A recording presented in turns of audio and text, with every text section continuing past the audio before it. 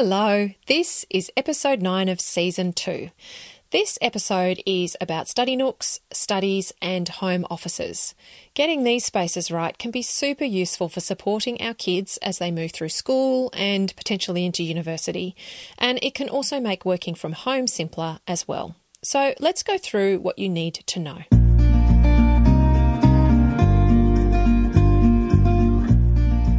Welcome to Get It Right with the Undercover Architect. This is the podcast all about designing, building or renovating your home. I'm your host, Amelia Lee. Think of me as your secret ally. I am on a mission to help you create a home that makes your life better, whoever you're working with and whatever your dreams, your location or your budget. Together we'll uncover the nitty-gritty of how to get it right and how to create a home that works, feels great and that you feel great in. So join me now.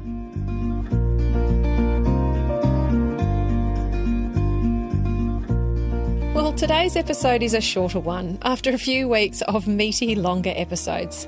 And in today's episode, I'll be sharing how to get it right in your study nooks, studies and home offices. With so many of us trying to balance our working lives and our families, we find that the edges can get a little blurred. So that often means that we're bringing work home or that we're actually building businesses from home. And with kids growing through school and university, they're also often studying at home and needing space to do it as well. As parents, and usually working parents, trying to combine all of these activities with everyday family life can be challenging. And it can be critical to give everyone the space and the quiet to focus on their work when they need it, in order for our homes to work well. I find this consistently with the families that I meet and I work with. Everything is happening all the time, and your home needs to support you doing lots of things at once. So throwing together dinner whilst helping a child with homework, finishing up those last-minute work emails whilst having a conversation with your partner, speaking to a client on the phone whilst watching your kids in the garden, or having a child at home sick but still needing to check into the office from home and get some stuff done. Our lives are busy, there's no doubt about it. And whilst we do what we can to bring intention and quiet into them where possible and focus on one thing at a time, sometimes we're just juggling. Look, honestly, often we're juggling. And this seems to be most true in how we balance work and family life inside our homes. So I find that creating spaces and rooms where this work can occur in a semi-uninterrupted way, it can really help with family sanity overall. And look, I know personally I have run businesses from our dining table, and it's really not fun for general family life. So if you're renovating or building, it can be a simple inclusion to provide a space or room for you to work in your home and to improve your lifestyle overall. Now, I'll start with the 4 Fs and how they relate to study nooks, studies and home offices. And then, of course, I'll share 3 mistakes to avoid and 3 design tips for you. So let's dive in, shall we? Firstly, let's look at functionality. Now, as I talk about study nooks, studies and home offices, I'm actually talking about 3 different types of spaces or rooms. Each of these can share a purpose, or you can end up creating different versions of each, with each one specific to a unique purpose. Some family homes will have all 3 in them. So what do I mean? Well, let me explain. A study nook is a simple space. It's tucked into a larger room or an area like a hallway, and how much you fit this out is really up to you, your needs and your budget, because it can be simply a desk or a bench in a corner with a computer on it. I really recommend its inclusion in family homes for a few reasons. So one reason is to have a desktop computer that's readily accessible. As great as mobile devices and tablets are, a desktop computer really still comes in handy for family life. And it's also good to have one where you can see what's going on. So either you can be using the desktop computer and keeping an eye on things around you, or you can see how it's being used whilst others are on it, because this also makes family life much more convenient. So if you're planning on including a study nook, think about what else you're going to need besides the computer. Well, you need a printer, some shelving. These spaces, they can be a great hub as a charging station as well for all your various devices. And you can also locate homework files and important household documents here. And sometimes too, a notice board and a calendar can be a great inclusion. Depending on where they are in the home, a study nook can actually act as a home command station for you. Now, whilst the names study and home office themselves, they can really be used interchangeably, I do believe that a study has a slightly different function to a home office, and that both are dedicated spaces or rooms. However, an office implies that business activities are solely run from there. If you're running a business from home, that really may change how you use your home office space, and it may also impact whether others can use it and what needs to go into it. Whereas a study, by contrast, that's generally about having a quiet space that can be closed off and separated from the rest of the home. And of course, you may do business work in there. However, there is a bit of a difference, and albeit it might be a subtle one, but it can impact the functionality of these rooms. So some of this difference can largely be in what other functions your study or your home office may perform. So we spoke in the last episode about guest bedrooms and the possibility of locating a sofa bed or a Murphy bed, one that folds down out of the wall, for example, in your study. Now, if you're running a business from a home, it really can be too problematic to give over your workspace to guests during their stay, and hence your home office doubling as a guest room possibly won't work for you. If you're creating a study, is it really a study, or is it a multi-purpose room that doubles as a fifth bedroom, a study, a guest space, perhaps an exercise room with the treadmill in it, perhaps it's also a library, a cellar, it's an escape room, it's all of these things all in one. For example, I know a certain study, and this study is downstairs in this person's home, and it's away from all the bedrooms and living spaces. It has a great big old-fashioned desk in it with a computer and a printer on it, and there's also a phone in there. There's an exercise bike, which you actually can't get to anymore because this room also performs as a wine cellar, and the wine orders have stacked up around the bike, so you can't get to the bike anymore. And it's also got overflow clothing storage, and there's a sofa bed in there for guests, but the sofa is used more frequently for a quiet kip by the owner. And the owner of this study is my father, and this study is as much his sanity room as it is his home office. So what function or functions do you need your study or home office to perform? And who in your family will also be allowed to use it? With both the study and the home office, I encourage you to map out how much work you and anyone else in your family actually does from home. And then you can see how this room really needs to perform, what needs to go into it, and how it needs to work. Is it a space that you'll share with other members of your family? So will you need a desk big enough for a few people to sit at one time? Or is this space about you closing yourself away for solo focused work time? Do you see your kids doing their homework in there, for example? Is this study the main family study area where the family computer will go? Or do you see it being your space alone, where it is completely off limits to others? As for orientation, studies are fantastic when they're located on a south-facing orientation for the Southern Hemisphere. So that south-facing orientation really provides low-glare, non-direct sunlight, which is a great quality natural light level in a study or a home office space. And to be honest, if you're using any other orientation for your study, you're going to have to manage direct light, especially when considering how you'll view computer screens at different times of the day where you might have light coming directly in through a window. So next, let's have a look at flexibility. Now, again, this may seem obvious, but flexibility in a study nook, a study, or a home office is really about how significant this space is and the role that it performs in your home for your family. So if you have children that need a space to study or use the computer, but you're building your forever home, well, that study nook will obviously see some activity over the course of your children being at school, but that will change over time. So some homeowners that I work with, they'll actually create a study nook that then can double as a craft space, or particularly if they like sewing, it can be a sewing table as well. You may find that this means that you create a space that can be furnished as a few different things, or you could build a nook that actually has a built-in bench behind cupboard doors, or it might be built into a specific space under the stairs.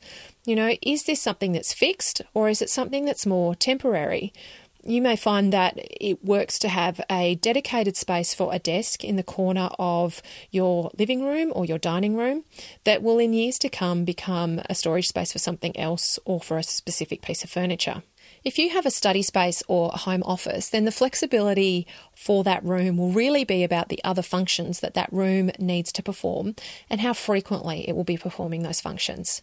So if your study needs to double as guest accommodation, as I said before, how will you build that into the study room?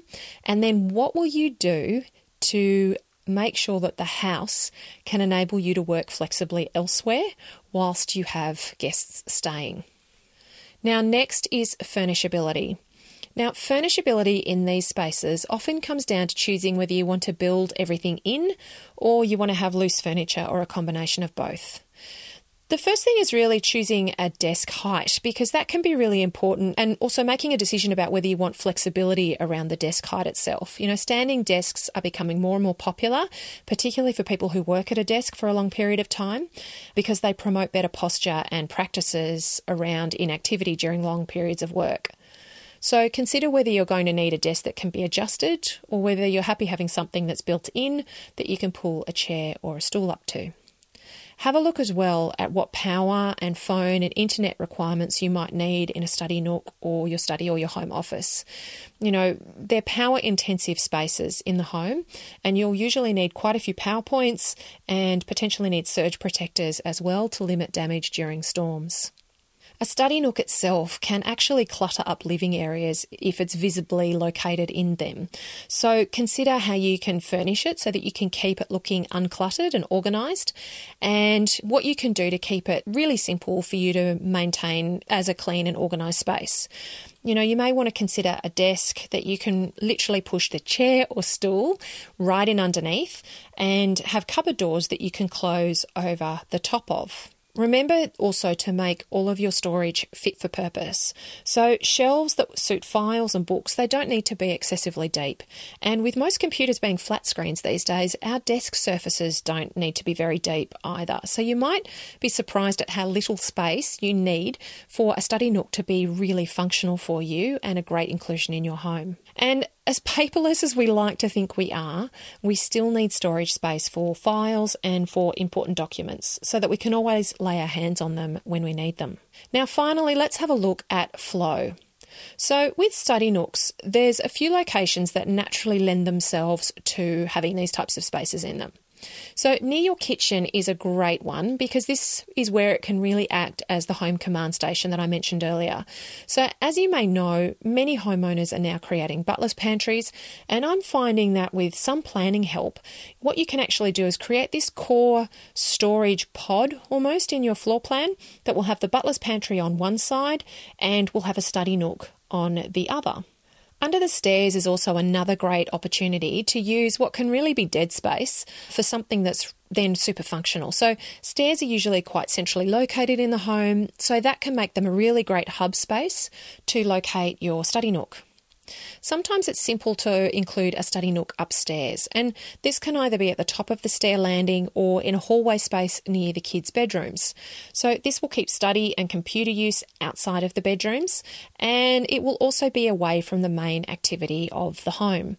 But be careful, especially if you have little ones still. If you're putting desks and chairs up against stair balustrades and near stair voids, they can quickly become climbing platforms for little ones to get themselves into trouble. Now, a study that's to be used more as a family study, it really can be centrally located near main living spaces, but with the ability to close it off acoustically. And I still believe that if this space is to be used by kids for homework and on computers, that you should really locate it so that you can easily poke your head in and keep an eye on things and what they're up to. Now, if a study is doubling as a guest bedroom, that will certainly impact its location in the home because you'll need to start thinking about proximity to bathrooms and those types of things that we discussed in the last episode.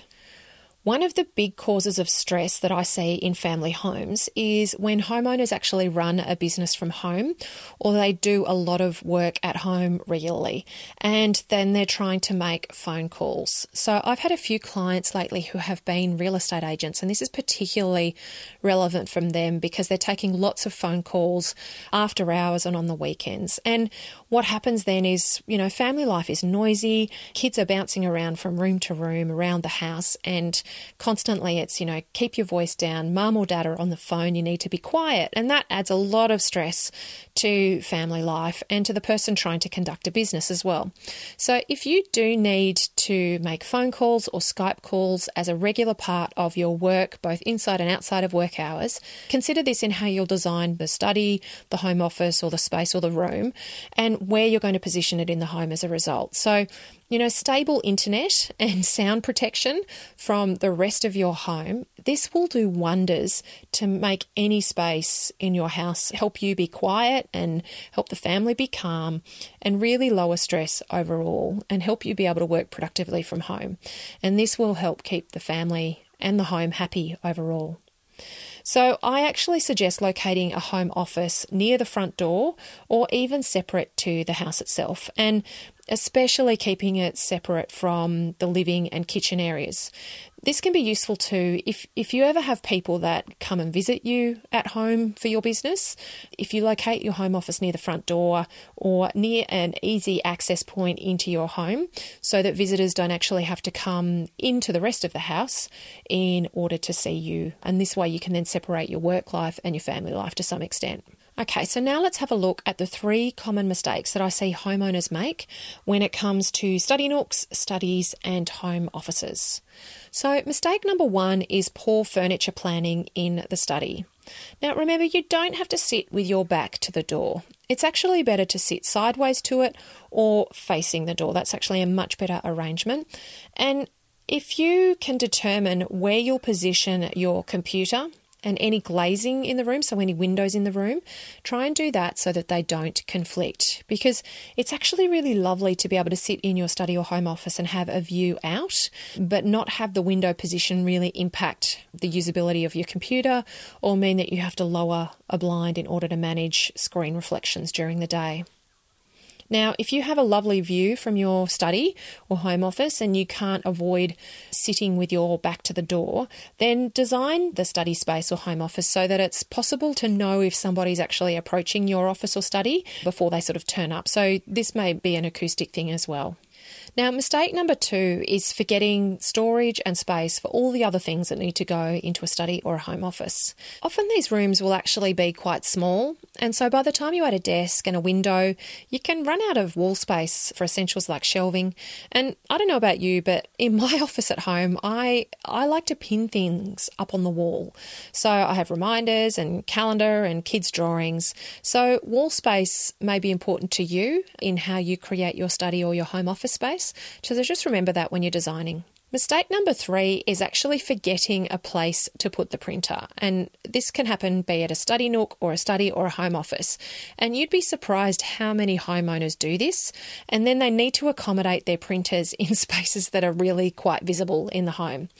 Printers, they're generally not that attractive, and most of them can be run wirelessly now through your home internet, so you actually don't need them necessarily to be right next to the computer that you're printing from. However, they'll obviously need a power supply and they need some space to sit on a desktop or something like that because they can be quite bulky.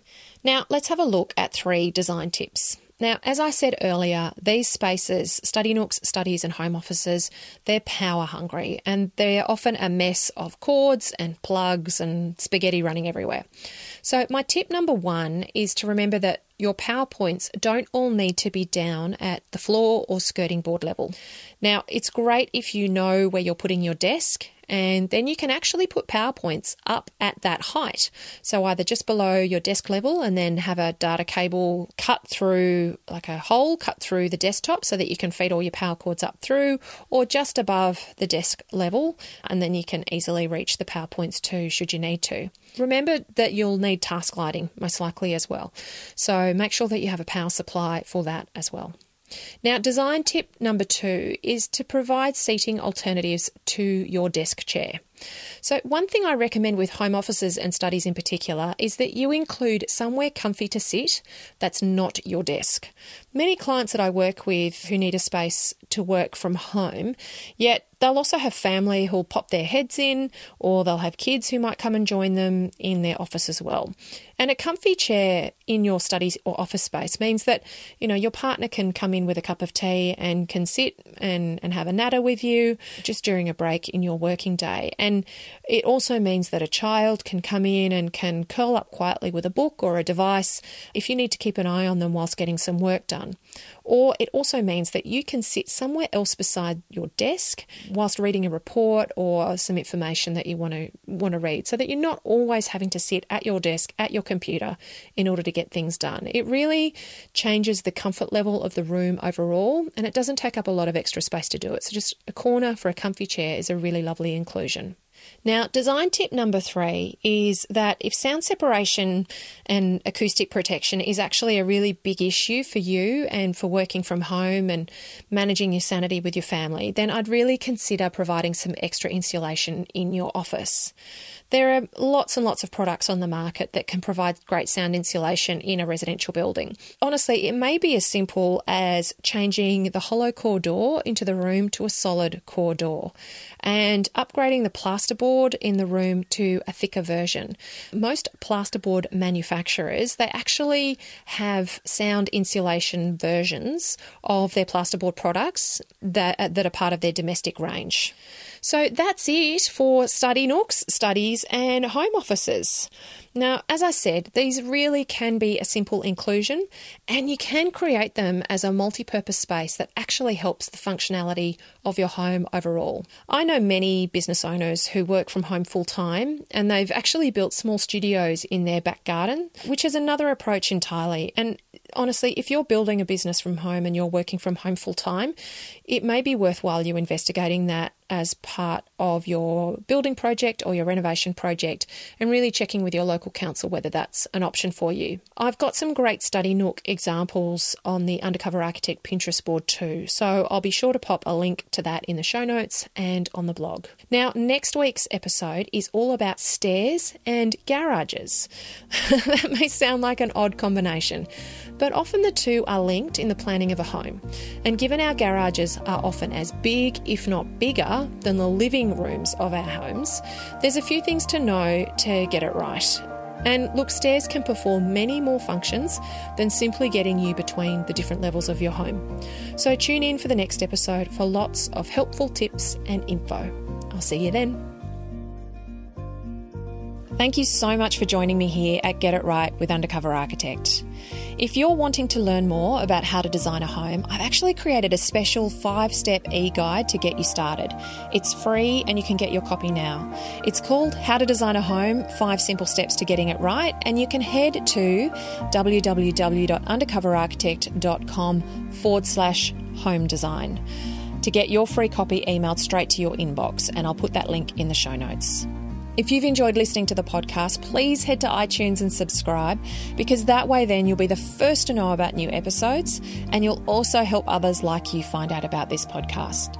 I'd really love it if you could leave a review too, please, because it'll tell iTunes to share this podcast with other homeowners like you. And if you have friends or family planning their future homes, please let them know about the podcast as well. Everyone who is renovating or building can then get support in getting it right.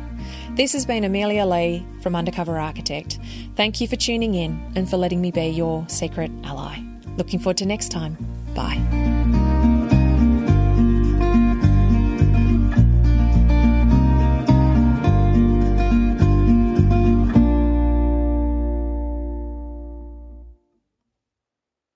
Jackrabbit FM. For your ears. Who is that? Hi, Podcast.